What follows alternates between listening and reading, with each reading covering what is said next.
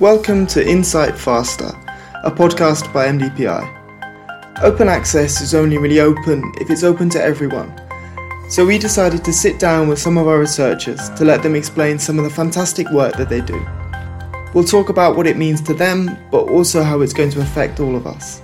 Thanks for tuning in. Hello, and welcome to the first episode of the MDPI podcast. I'm Jasper Clow, and I'm an English editor with MDPI in Manchester. I hope to be able to bring you an insight into some of the fascinating work we publish at MDPI. In each episode, we'll be joined by an author or authors who can tell us about who they are, what they do, and why it matters to them, to us, and to everyone. We'll try to cover the huge breadth of subjects in the 296 journals that MDPI publish and explore research and innovation happening across the globe. For our first episode, we're going to tackle the collision between two of the biggest issues that affect all of us, the climate crisis and mental health, with a discussion on eco-anxiety. So it's my pleasure to introduce the leading Finnish expert on eco-anxiety, Dr. Panu Pihkala. Dr. Pihkala recently published Anxiety and the Ecological Crisis, an analysis of eco-anxiety and climate anxiety in MDPI's Sustainability Journal. It was an article that received a great reaction, and the link to which can be found in the podcast description. Hello, Dr. Pihkala, and thank you for joining me on the MDPI podcast. Can you tell us a little about yourself and your research? Thank you for the invitation. Glad to be here. So I'm based at University of Helsinki. Well, during the current conditions, we are all working remotely. I had background actually in studying religion, worldviews, and environment. But then for the last 6 years, I've been specializing in interdisciplinary research about the so-called eco-anxiety, meaning various psychosocial dimensions of environmental issues. So the wide range of so-called ecological emotions and feelings is very close to what I do. Awareness of the global climate crisis has expanded in recent years, particularly in the latter half of the 2010s. Do you believe that eco and climate anxiety have risen alongside this expansion? And that's a very good question to ask. On one hand, there are clear signs that it has grown more prevalent. But on the other hand, one has to remember that we've had people who have felt serious anxiety because of ecological damage and threats for decades.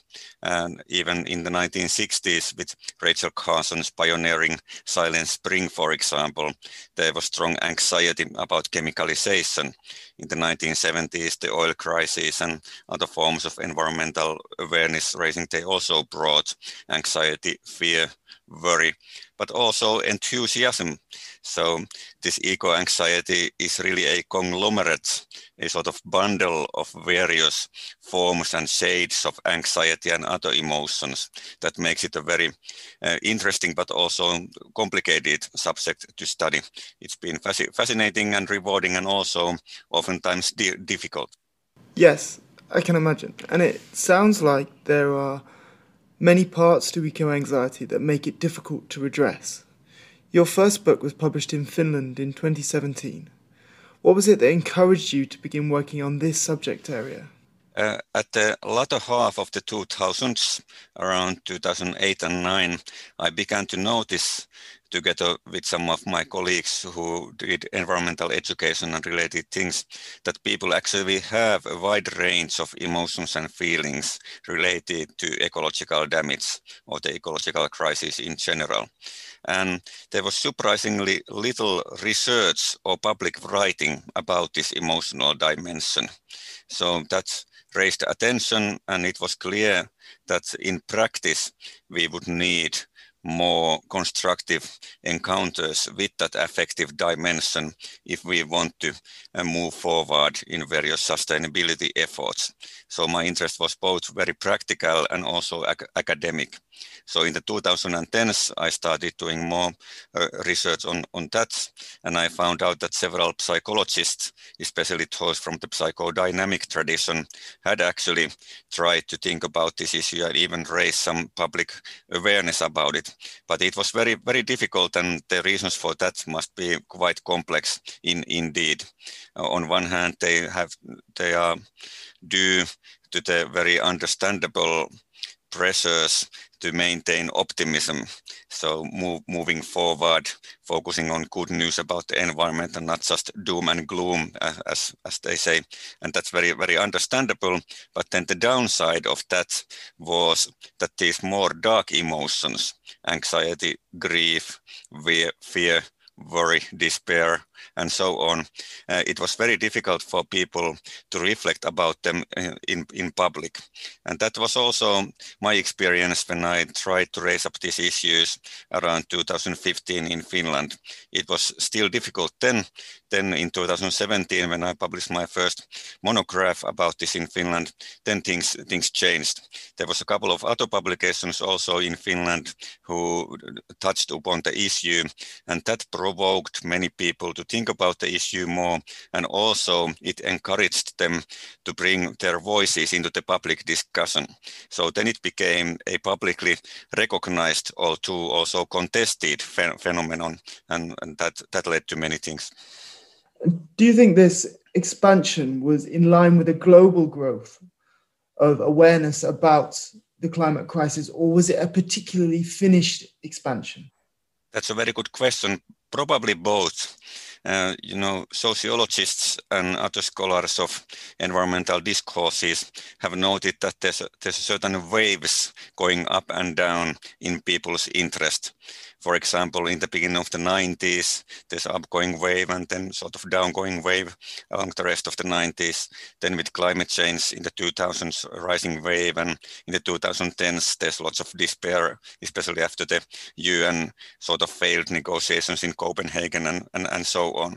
So there's fluctuations in people's interest, but of course, it was slightly growing in 2017, and then especially in 2018 with the publication of the IPCC climate panel reports about the need to stop global warming desirably at 1.5 degrees. And that was a huge thing in Finnish media discourse also.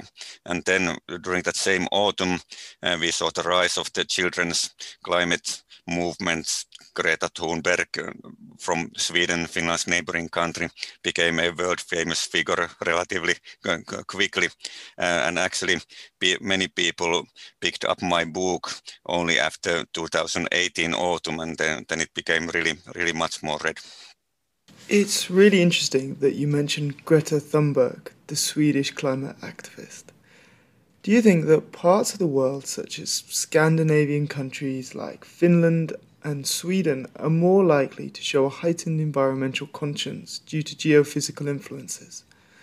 Are those more connected to their environment more affected by climate issues? Scholars have been wondering about all sorts of factors which might affect people's environmental behavior and attitudes. That's a very important and also very complex issue. I think that there are some geophysical influences, but of course these tend to be tied with cultural and social influences also. So for example, in Finland, we have lots of forests and lakes, and we still have the tradition of going to saunas and summer cottages and so on. And on a general level, one can see some connections between having an interest on nature or environment in a broad sense and these social, cultural, and geophysical factors. But then again, many Finns also have a very utilitarian attitude towards the woods and environment. So it's not black and white either. But countries like the Scandinavian and Nordic countries, where we have had a very good educational system, the result is that science literacy is very high globally compared. So that's one major factor that I would look at. And also things like social trust, for example, are quite important. And related to that, the political disputes about climate change specifically, they are not so drastic as they are in some other countries. Of course, we have different opinions also in Scandinavian Nordic countries, but it's very different compared to the United States, for example, where I did part of my dissertation research. So it's a completely different setting. That must be something which makes it hard to bring global policy in line with regard to the environment. The fact that in each country there is a specific situation in which the discussion about the climate sits. I find that in the UK we have a strong connection with our natural environment, but could we all benefit from a few more pressing geophysical influences? That might be, but of course, the practical situations are always very complex. And for example, the general situation related to democracy and civil participation, that's a very important thing. So in many countries, understandably, people have very pressing issues related to interhuman justice and the political system and democracy and so on. So there tends to be less space for environmental matters, and people may be still quite concerned, but it may result in a social atmosphere where a sort of general discourse about eco-anxiety or climate anxiety doesn't get very much room because the space is occupied by other very pressing questions. So many people have asked me that, is this eco-anxiety or climate anxiety a phenomenon for the middle class and the more wealthy classes and the more wealthy nations around the globe? And on one hand, one has to recognize the impact of these social and justice issues and situations. But on the other hand, there is also evidence that we have environmentally sensitive people around the globe. It may just be that they can't raise up their voice because there's no room for that kind of discussion in their social contexts. And in your article published in Sustainability, you write that these social contexts often mean that eco-anxiety and climate anxiety have been difficult issues for people to talk about. Why do you think this is? In my article, I'm doing wide literary reviews about anxiety and the ecological crisis. And I think this question that you asked is something that the social science researchers and sociologists have something very important to say. They have been studying phenomena like socially constructed silence, which means that they may be socially felt pressures to keep silent about some issue because that's so troubling for the community. And very interesting studies have been done in Norway, for example, by sociologist Kari Marie Norgard. In the beginning of the 2000s, already then she noticed by doing long-time research there that people knew about climate change and its effects, but they were not able to speak about it together with others. It was too complicated, Norway having this oil industry and all the complex feelings that are linked with these issues. And that also points to one possible way forward, which is that even though it's difficult, we would need sort of safe spaces and situations where people can try to discuss and recognize these kinds of emotions and feelings, including various kinds of eco-anxiety.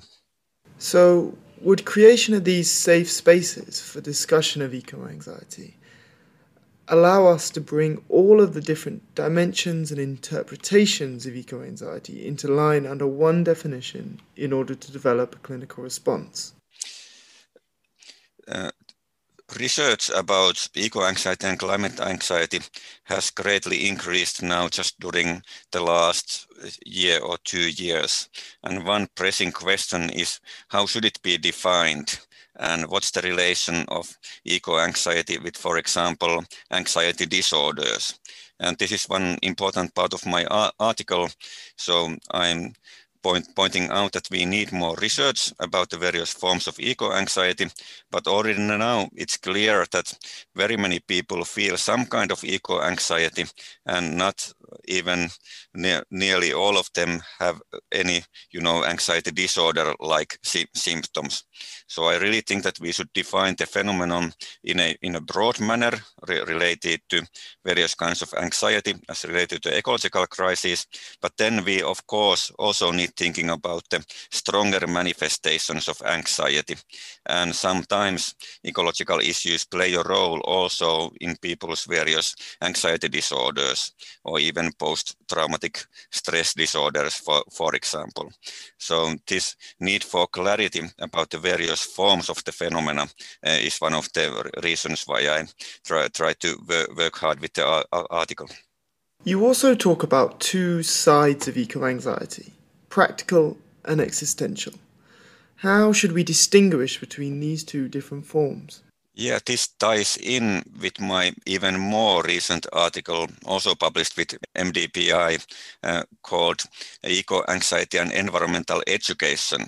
I might say some words about that later, but that article actually has a graphic figure about 4 dimensions of anxiety as related to eco-anxiety. So on one hand, we have these possible strong anxiety symptoms, and then we often have anxiety as emotion, which means that a person or even a creature feels problematic uncertainty and then tries to think that what should I do in this situation? And very often that leads into gathering of new information and often changing one's behavior. And that's closely related to what anxiety researcher Charlie Kurtz calls practical anxiety. So, and I'm linking that practical anxiety with the good effects of eco-anxiety. So there's also this motivation dimension and, stopping to think that, hey, what do we actually have to change in our behavior, both individually and socially? And I would stress personally the social dimension because the changes that are needed are so structural. But then underneath, we also have this existential anxiety dimension. And that's close to me because of my background as a scholar in theology and philosophy and related matters. But we have long traditions of existential psychology also, where these issues of, guilt and what's the meaning of life and those sorts of things have been discussed. And now I think that we need to apply those kinds of discussions also to the topic of the ecological crisis, because many people are asking that what's my role in the world with all this ecological damage and threats, and how about meaning of life and so on. So I think there's profound existential questions related to this phenomenon of eco-anxiety. So does this dichotomy compound the difficulties of treating eco-anxiety? As it seems we could all benefit from a little practical anxiety to encourage us to make better decisions regarding the environment, but not to the extent that it paralyzes us. Well, personally, I probably wouldn't use the word dichotomy. I would try to speak about these four dimensions, but I understand the meaning of your question. And if we think about, for example, the stronger anxiety symptoms, which then again are slightly different thing from the existential anxiety, because people may have various degrees of existential anxiety. It may be linked with, heavy anxiety symptoms, or then it may be linked with trying to wrestle with issues of life over long periods of time without any serious anxiety. But anyway, some scholars have been using the concept of paradox of anxiety to describe the situation where the very thing that causes us to raise awareness to some issues may at the same time develop into so strong and paralyzing manifestations that it hinders us from doing what needs to be done in relation to these same threats that it caused us to notice. So this kind of paradox can be seen, and my answer would be that we need various kinds of resources and social support so that we don't end up in sort of vicious circles of anxiety. So often in literature about medical care, for example, or psychiatry, they use the word anxiety to mean strong anxiety symptoms. So sometimes just a single use of the word is tied up with this idea of anxiety disorders or strong symptoms, and that's something that we need to think about then. And of these forms of anxiety, do you find yourself ever experiencing any? Well, definitely yes, and that's something that I get asked about often. In Finland, what happened was that I became a sort of national spokesperson for matters related to eco-anxiety and climate anxiety. So I've been giving a lot of interviews and stuff in Finland, some also in English, but mostly in my home country. And very often people ask, what's the history of my own eco-anxiety with the work that I'm doing. And personally, I've had the privilege of getting enough resources, especially early on in my life, that I've been able to survive without strong anxiety symptoms. But I do have felt lots of ecological grief, for example, or sadness, and sometimes low moods, which might be called eco-depression, but one has to be always careful with these terms, which sound like a diagnosis. So I'm not speaking here exactly about a diagnosis of ecological depression, but low moods have been often a companion of mine. And I think that is something that we've all encountered at times, be it because of the environment or any number of other factors. And I know that many people have recently had their relationship with their mental health heightened because of the COVID-19 pandemic. Could anxiety stemming from COVID-19 confound eco or climate anxiety? When the COVID-19 pandemic began in early 2020, I, of course, did what many people did respectively. I tried to apply what I know into the novel situation. And for me, that task was to think about how does this relate to eco-anxiety. And there's certain profound similarities, because in both cases, the state of the world affects our psychological well-being. And also there are overlaps in the role of so-called death anxiety and perhaps also health anxiety. The health anxiety element is stronger with COVID-19, but it's not absent from eco-anxiety either. There's many health hazards also related to environmental damage. And this actually led me to think again about the relations between worry, fear, anxiety, and panic.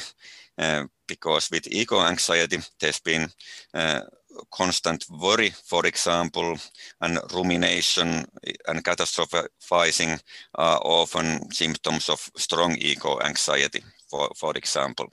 And then with COVID-19, the events were more rapid and they felt even more life-threatening, and that resulted in more panic reactions. So we have people who have had panic attacks because of eco-anxiety. That's something that needs more research, but there are examples. But we have much more people who have felt panic because of COVID-19, which is sort of logical because it's felt as more threatening. So there's these different kinds of shades of reactions related to fear, worry, anxiety, panic, and horror, and various situations related to the ecological crisis or pandemics can evoke them. So this is something that probably would be good to think about more now that almost every person on the globe has some experience about COVID-19 stress, at least, if not anxiety, and then about the relations with our ecological situation. So could the parallel be a useful one? Do you think that we could use some of the energy that governments and citizens have focused on combating COVID-19 and apply it to the fight against the climate crisis? I think that the parallels are not 100% solid, but there are important things to be learned about COVID-19 responses. First of all, many people are sort of relieved to notice that contemporary societies can actually make strong decisions to protect their citizens. And we know that not all the countries in the world did this, but at least luckily some countries and some leaders were able to do so. And because many environmentally sensitive people have been wishing for more political action on environmental and climate issues for decades, this might give us some hope that perhaps it would be possible. But because the nature of the threats is so different, that makes it much harder in the case of ecological issues. But then perhaps on an even deeper level, many people have been relieved to see how much compassion and altruism the COVID-19 has also brought out. So, and this is related to these sort of grand narratives about humanity and the so-called human nature, which are closely related to the troubles we have in the world. And again, we saw many kinds of reactions with COVID-19. We saw some selfish reactions, but we also saw much of everyday compassion. And this is something that I know that has given many people hope also in relation to ecological problems. But the situation is complex. That's good to hear that there is a little hope to be found in both these situations. And you ask in your article how to increase the adaptive potential of people's experience of our eco-anxiety and alleviate the potentially paralysing forms of it. How can we work towards this? In the Finnish discussion, this is something that I have also been often asked about, and there's been good cooperation between me and the Finnish Mental Health Society, for example. So there's been a network of people trying to think about the practical side of these issues, but more research is needed, and that's why in my article in Sustainability Journal, it's more in the form of question that how should it be done, and the role of local contexts is of course very important. And I do realize that the Finnish situation, for example, we have lots of social capital and peaceful conditions, even though we have our own troubles. So it's easier for us to develop, for example, practices of discussion groups related to ecological emotions and eco-anxiety. So that's one very important thing, that there would be these safe spaces that we already briefly mentioned before, that people could try to open up themselves. And social support is something that happens in those settings, but also there's a lot of peer support, and the feelings of isolation are lessened because people realize that, hey, others have similar kinds of feelings and I'm not actually alone with these emotions. And this is something that often happens in various peer groups. The topics may be very diverse, but when people come together, very often they say that, I thought that I was sort of alone with these issues, but now I see that actually lots of people in roughly similar situations are feeling exactly the same way. And that can be very relieving. And in my experience, it often generates social networks. They might be just a couple of people, or they might grow into even wider networks. And some organizations like the Good Grief Network in the United States are intentionally creating support groups and social networks for people feeling grief about ecological damage, for example. So those are some of the initiatives that can be taken. Self-care is also, of course, an important part, and people have various resources of that. And that's another similarity between the COVID-19 and the ecological crisis, that almost all psychologists and therapists who have written about coping with COVID and coping with eco-anxiety have recommended limiting our media intake or our media diet, because with smartphones and social media, we can be in touch with information all through the day. But if we do so, that very easily leads to feelings of overwhelm. So I think that's something that we really need to do, both in relation to the pandemic and in relation to the ecological crisis, that we need to follow what's happening, but we don't need to follow that all the time. So it sounds like, in Finland at least, the discourse is moving in the right direction. For our listeners, the link to Dr. Pihkala's latest article, published in MDPI's Sustainability Journal, can be found in the podcast description. For the final 5 minutes of our podcasts, we'd like to ask our authors to come up with 5 things for us to look out for in their field in the next 5 years. These can be future developments, new publications, conferences, TV shows, anything. So, Dr. Pihkala, what's next for eco-anxiety? A fascinating question. Well, first, I see signs that people from very different contexts and countries are now beginning to discuss this issue. And that's very, very good. Because, for example, some people, if they have many social and justice issues around, they may not even like the wording eco-anxiety or climate anxiety. For them, for something like additional stress or distress created by ecological problems, that might be a more suitable way to put it. So it's very cool that more people from various contexts are beginning to discuss the issue. Then second, I also see signs of a widening discourse about the various emotions and feelings related to what is here roughly called eco-anxiety. And that also is a very good thing because, for example, if you have strong feelings of guilt or strong feelings of grief or strong feelings of despair or various kinds of anger and rage, they are all slightly different circumstances or maybe quite strongly different even. So I think we need more sensitivity for the various affective dimensions. And third, perhaps I would raise up this issue of anger and rage, because that's something that hasn't been very much discussed in the interdisciplinary literature related to eco-anxiety that I'm discussing in my 2 articles in Sustainability Journal in autumn 2020. So that's very often present in climate change demonstrations, for example. It's present with climate change skeptics and deniers, for example. Then there are, vague feelings of frustration among lots of general public, so to say. So I think we need more discussion about the varieties of anger, rage, frustration, and so on. And then